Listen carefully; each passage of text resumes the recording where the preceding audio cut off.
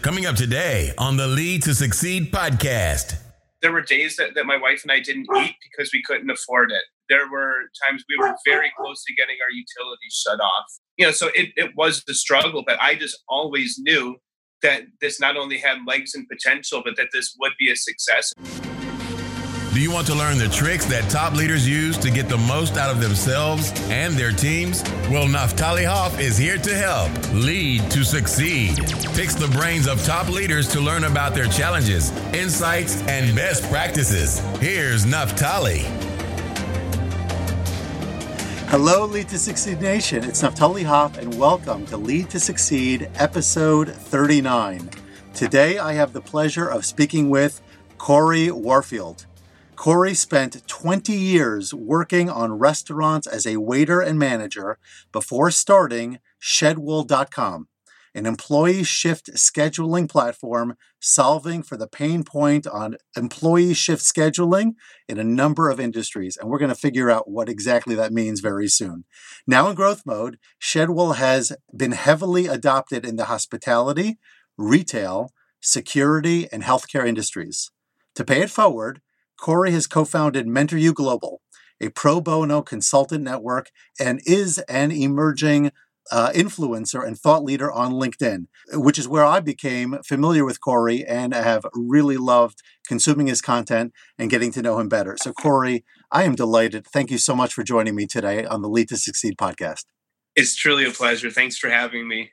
So tell me a little bit about your growth. How is your company doing? When we had our initial conversation, if I recall, you were talking about how just very recently even, you've experienced some fantastic upward trajectory. So give us a little bit of a sense of what your company is doing on the number side and just in general impact.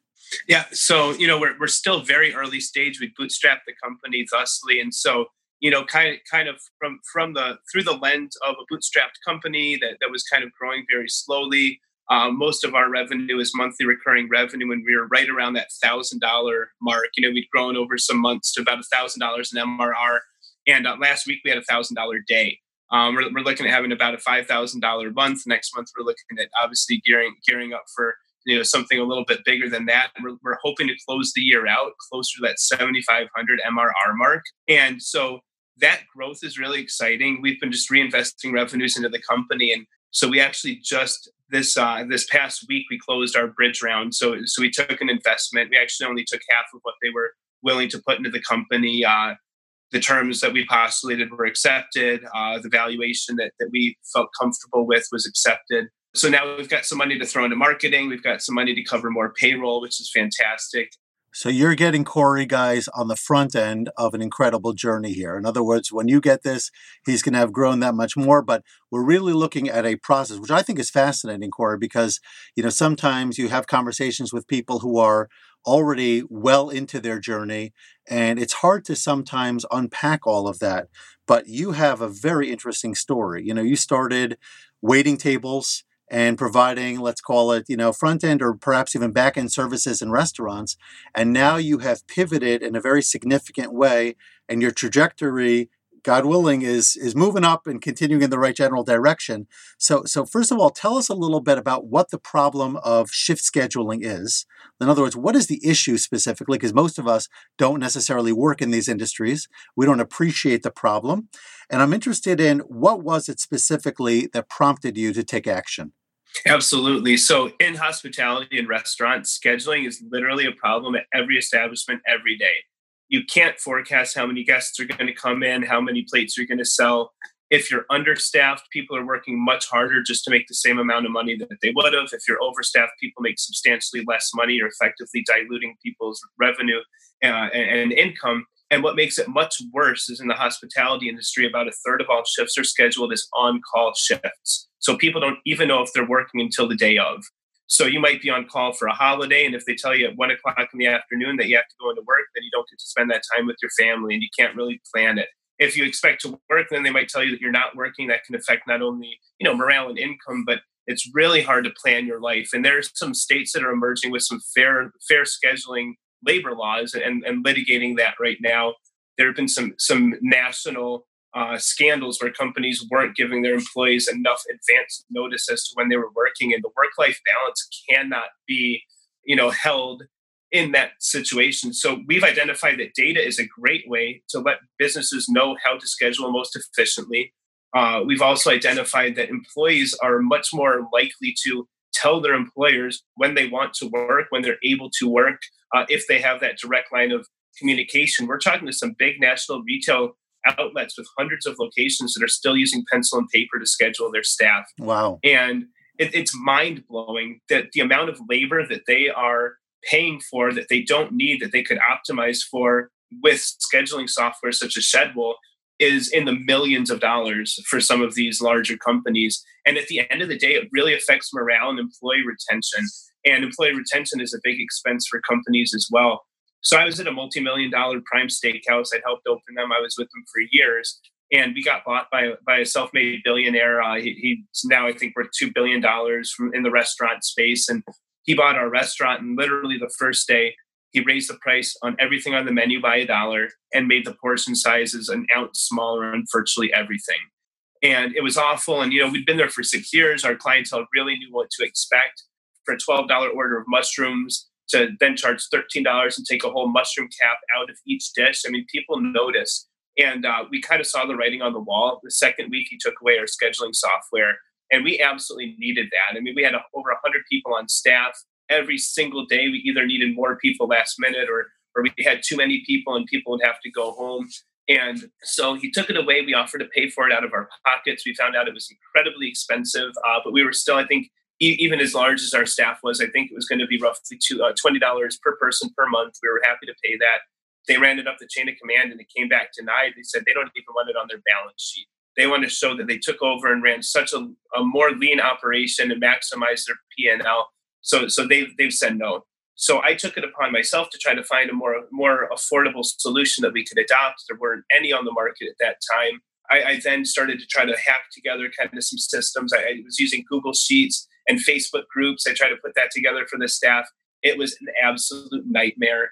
So I basically took a few months to study how to launch a tech company, how to assemble a team. I tried to teach myself coding, started working on wireframes and mock-ups. And about 3 months after having the idea, I quit the restaurants. This is nearly 3 years ago.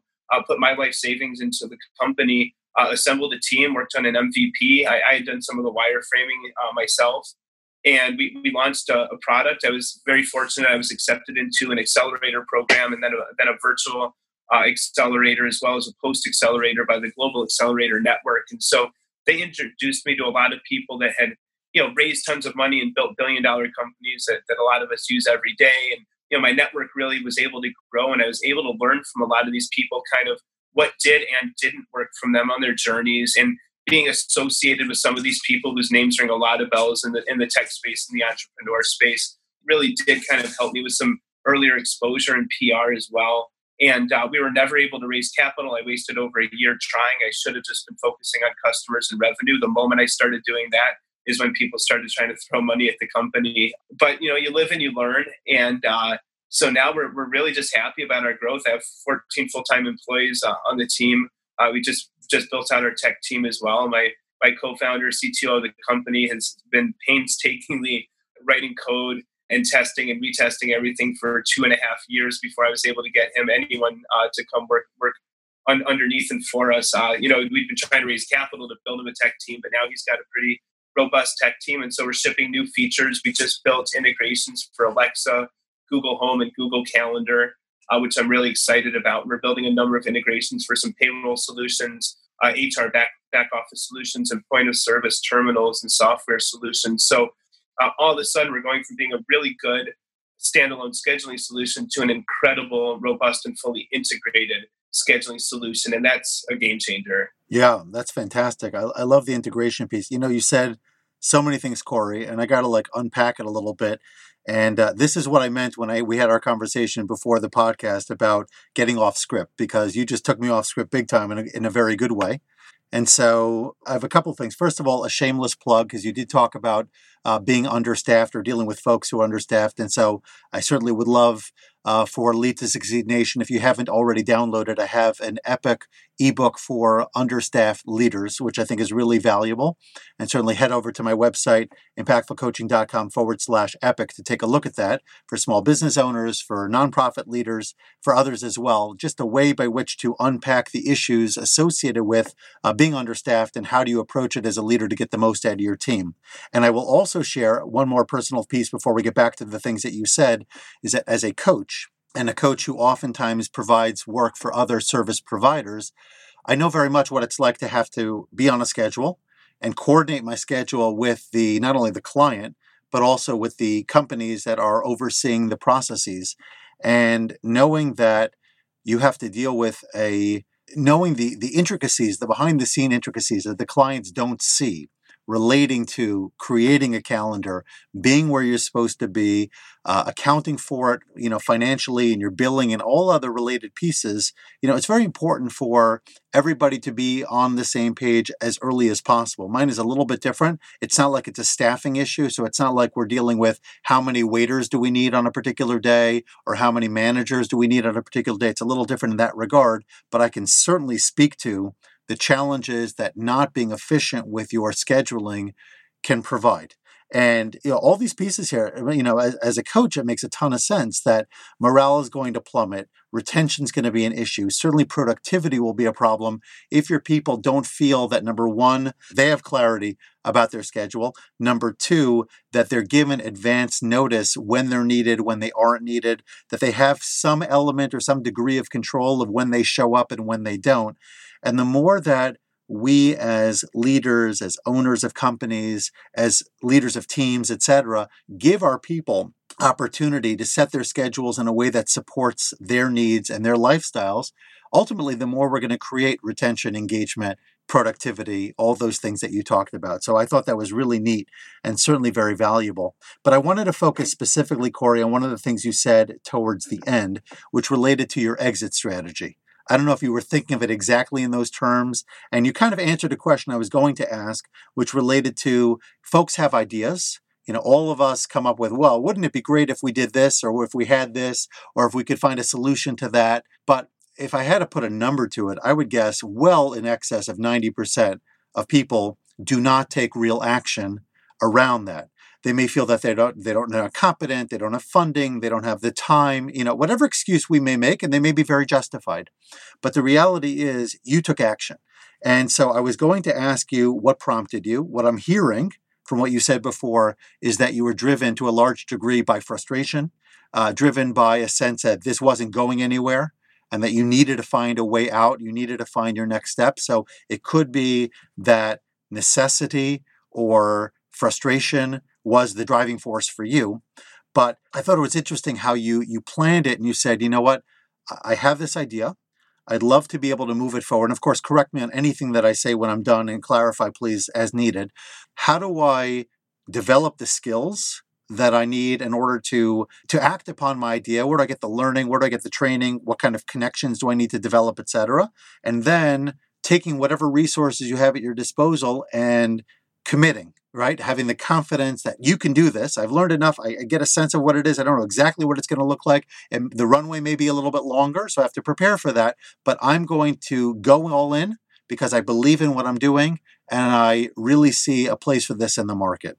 So, you're welcome to touch up anything that I said, but I thought that piece is really important because sometimes we find ourselves where we don't have the resources when we need to take action, or we don't have the training, and then all of a sudden we're kind of stuck. But if you have that planning piece, if you have that runway, whether it's 3 months, 6 months, a year, some people may need more time, but they know all the way through. They'll keep a low profile.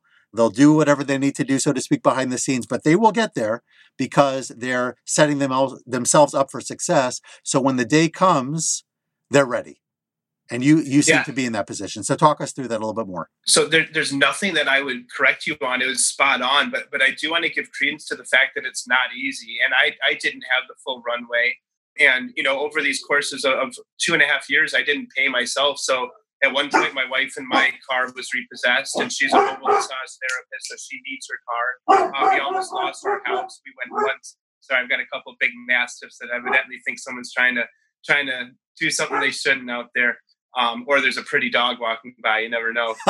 but it's been rough. There were days that my wife and I didn't eat because we couldn't afford it. There were times we were very close to getting our utilities shut off. So it was the struggle, but I just always knew that this not only had legs and potential, but that this would be a success. And we fairly recently passed on a $10 million buyout offer of the company. So it's really strange. I think you have to have kind of that, almost that dumb optimism, right? That I can do anything, because I love what you said about the 90%, and you're right.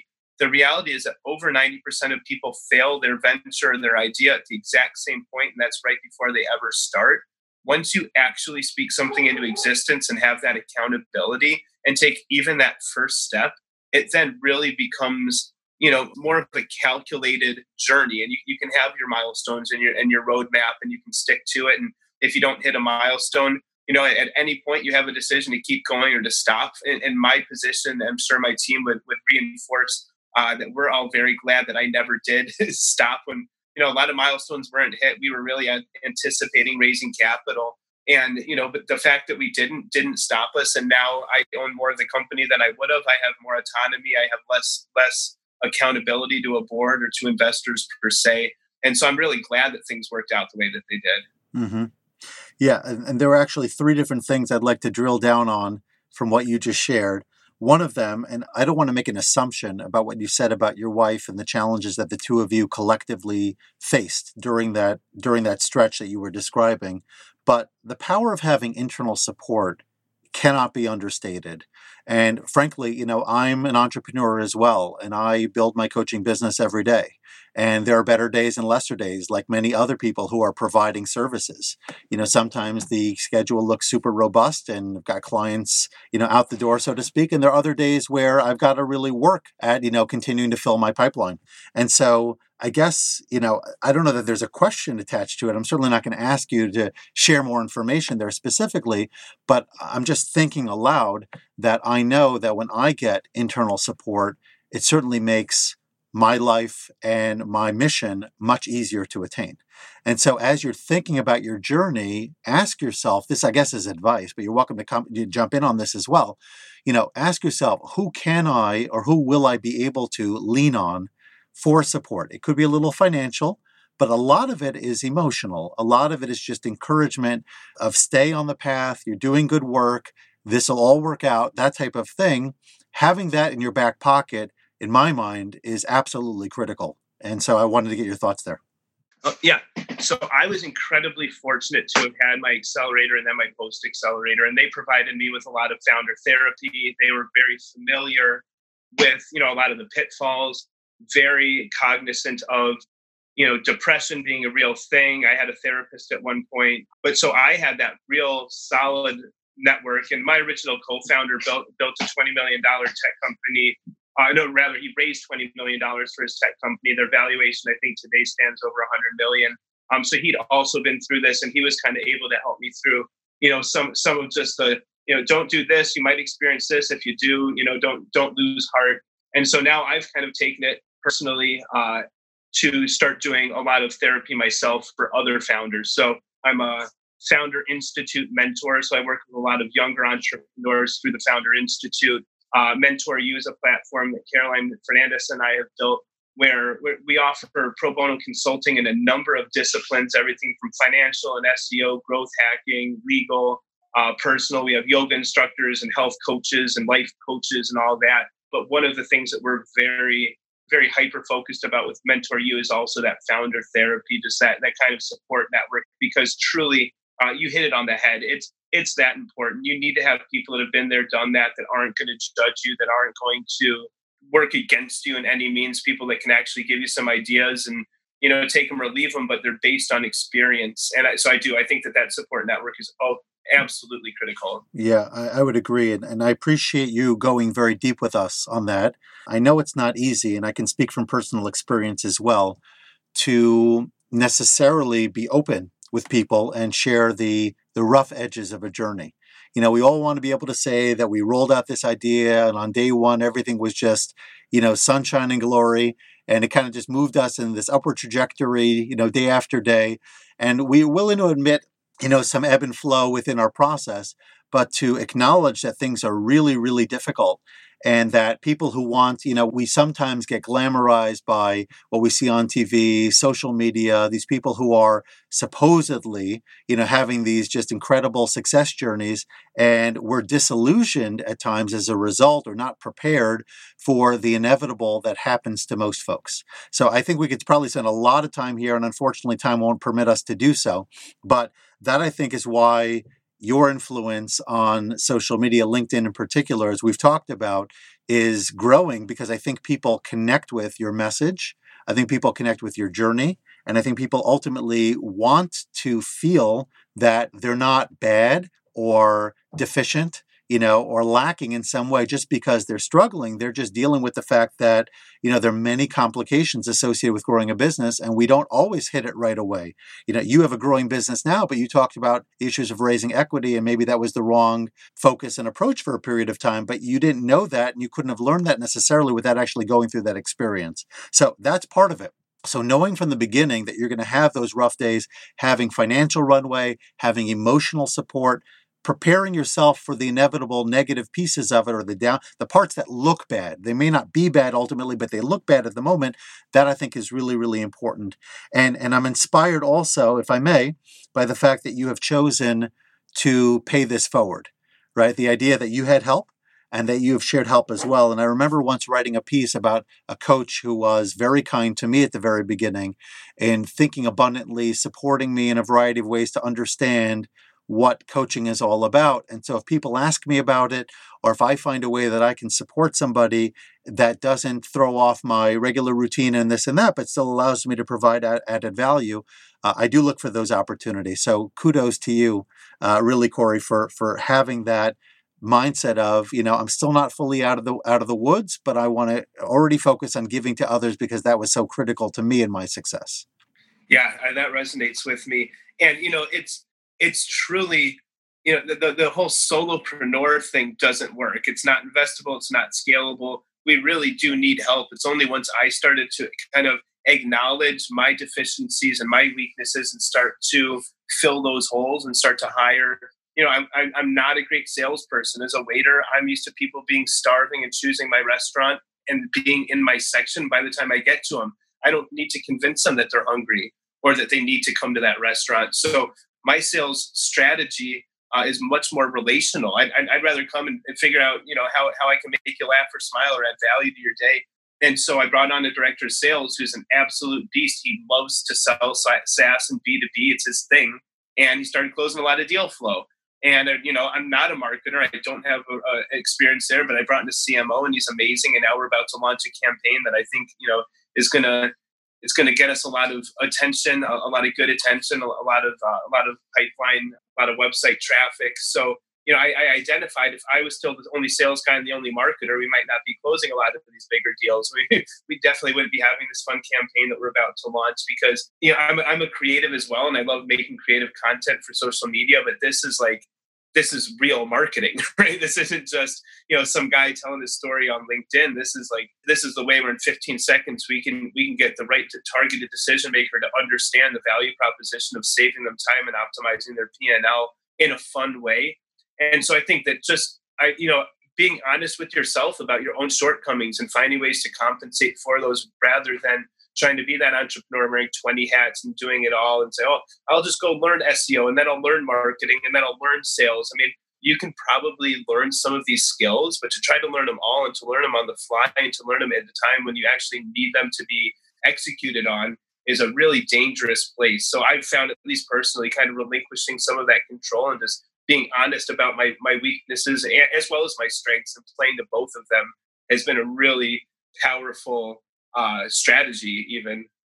Yeah, that's awesome. And I would agree. I mean, the reality is in the coaching space, it's also challenging to scale. Finding the right way to get the proper support, fill your pipeline at the same time, allow people to do maybe some of the more technical elements of what my business demands. But I will tell you this, I'm a huge user of Fiverr, Upwork, and some other freelance platforms that give me opportunity to farm out whether it's social media related, whether it relates to, marketing or branding or, creating graphics and other print content, etc. I don't have those skills. And if I worked to develop them, like you said, I may or may not get decent at them. In some cases, I learn relatively well, but I'm not going to create that level of proficiency. It's certainly not going to be the best use of my time. And so I think we always have to think about time and again, put the ego aside, like you said. What am I really good at? What are my unique special gifts, the things that I bring to the conversation that nobody else does? And where can I have the maximum impact using those strategies, using those techniques and talents?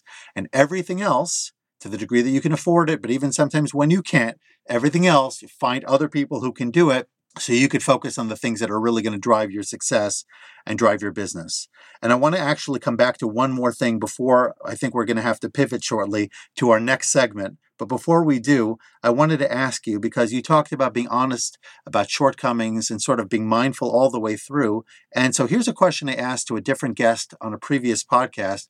When do you know? This goes back to what you were describing before, the difficulties you were encountering, those 2 or 2.5 years of lean times. When do you know in your mind, and maybe this is not an unfair question because you've had only a single experience, but tell me if you feel comfortable answering it, when to keep going or when you really need to kill something and redirect and start fresh? Like, do you have any insight there about, because a lot of people have ideas and we want to, go, but at some point, maybe it really is time to pull the plug on something. How do you fail fast if you're going to do that and then reiterate? So I'm all about failing fast and failing forward. We've had our share of failures with Shedwell, obviously, but I think for me, you just have to listen to your heart. There was no way that I was ever going to let Shedwell die. And there have been plenty of times where people said, Corey, you have $0 in the bank, you have negative dollars in the bank, you're not growing revenue. And my accelerator raised a $12 million fund and didn't invest a penny in us. And they said, you're done. You're not going to raise any money. You should just throw in the towel. I said, there's no way in the world. Post Accelerator had a substantial fund. They didn't invest in us. And they said, it might be time to throw in the towel. Well, now I had some litigation against one of those entities, but the other one looks like they're reaching out, asking if we're still raising our round. And I think people are very surprised. But for me, failure was not an option. Now, when I launched Shedwell, I wanted it to always be free forever. We're no longer free at all. So certain things I had a thesis because we're moving into the temp job fulfillment space. So people are saying we're going to be the Uber for work, and we have a partnership with an American family insurance company to that end. They've got a number of temporary workers here in the Chicago market that we now have access to. And I have 30,000 workers coast to coast that I have access to fill shifts on demand as needed. So if a restaurant needs a bartender, hit this button, they'll come in. And we have a media upload. We have a training component. So we can really have people walk into the door ready to rock. And that was why I wanted it to be free. I said, we just need as many businesses using this platform as possible because we'll make our money on the temporary job fulfillment. Well, when free didn't work, I had to pivot. We started charging. Our free customers started paying happily. We started getting more companies and they started paying. And I realized people don't like or respect free, particularly in the B2B space. It seems like it's either a bait and switch or your company is going to go out of business. So we started charging. And I think certain things like that. So I did kill something. I killed free, right? Free wasn't working. I killed free. I killed Shedwell as a free platform, but I didn't kill Shedwell. And I think what I would tell anyone is if they have that conviction in their heart that they can make things happen, that no need to kill an entire venture. But as you said, to pivot sometimes is critical and really to listen to what the market is telling you. I think if someone has a great idea and can't prove out product market fit, probably not worth continuing to go down that path. Maybe it's time to do some self-discovery and then come with an entirely new idea, right? Maybe if the market doesn't validate what you're doing, then there's no reason to continue. With us, our early adopters were FedEx, BP gas station, YMCA, and a police department. It's like if that mix of companies with the budgets that they have are willing to adopt our platform and continue to use it and give us great feedback, that to me validated that there was, a need and a positive response in the marketplace. So I think through that lens, there's like no way I was going to let this thing fall by the wayside. And I'm so glad that I didn't. Yeah. So I actually heard a bunch of things there. And again, as I said before, too much, unfortunately, in the time that we have to unpack it all. But one thing that I think resonated with me, because as I was listening, I kept saying to myself, well, that's all fine and good, but it sounded like Corey is just I don't mean this in a bad way, like a stubborn guy. He just believes in his stuff. He believes in his product, but everybody's telling him time to shut down. So I wasn't hearing necessarily an answer that I thought other people could absorb, other than to kind of like just really believe in yourself and sort of stick with it. But how do you know when? But then I heard you talk about how you had some clients, some groups in particular, that very much believed in what you were doing.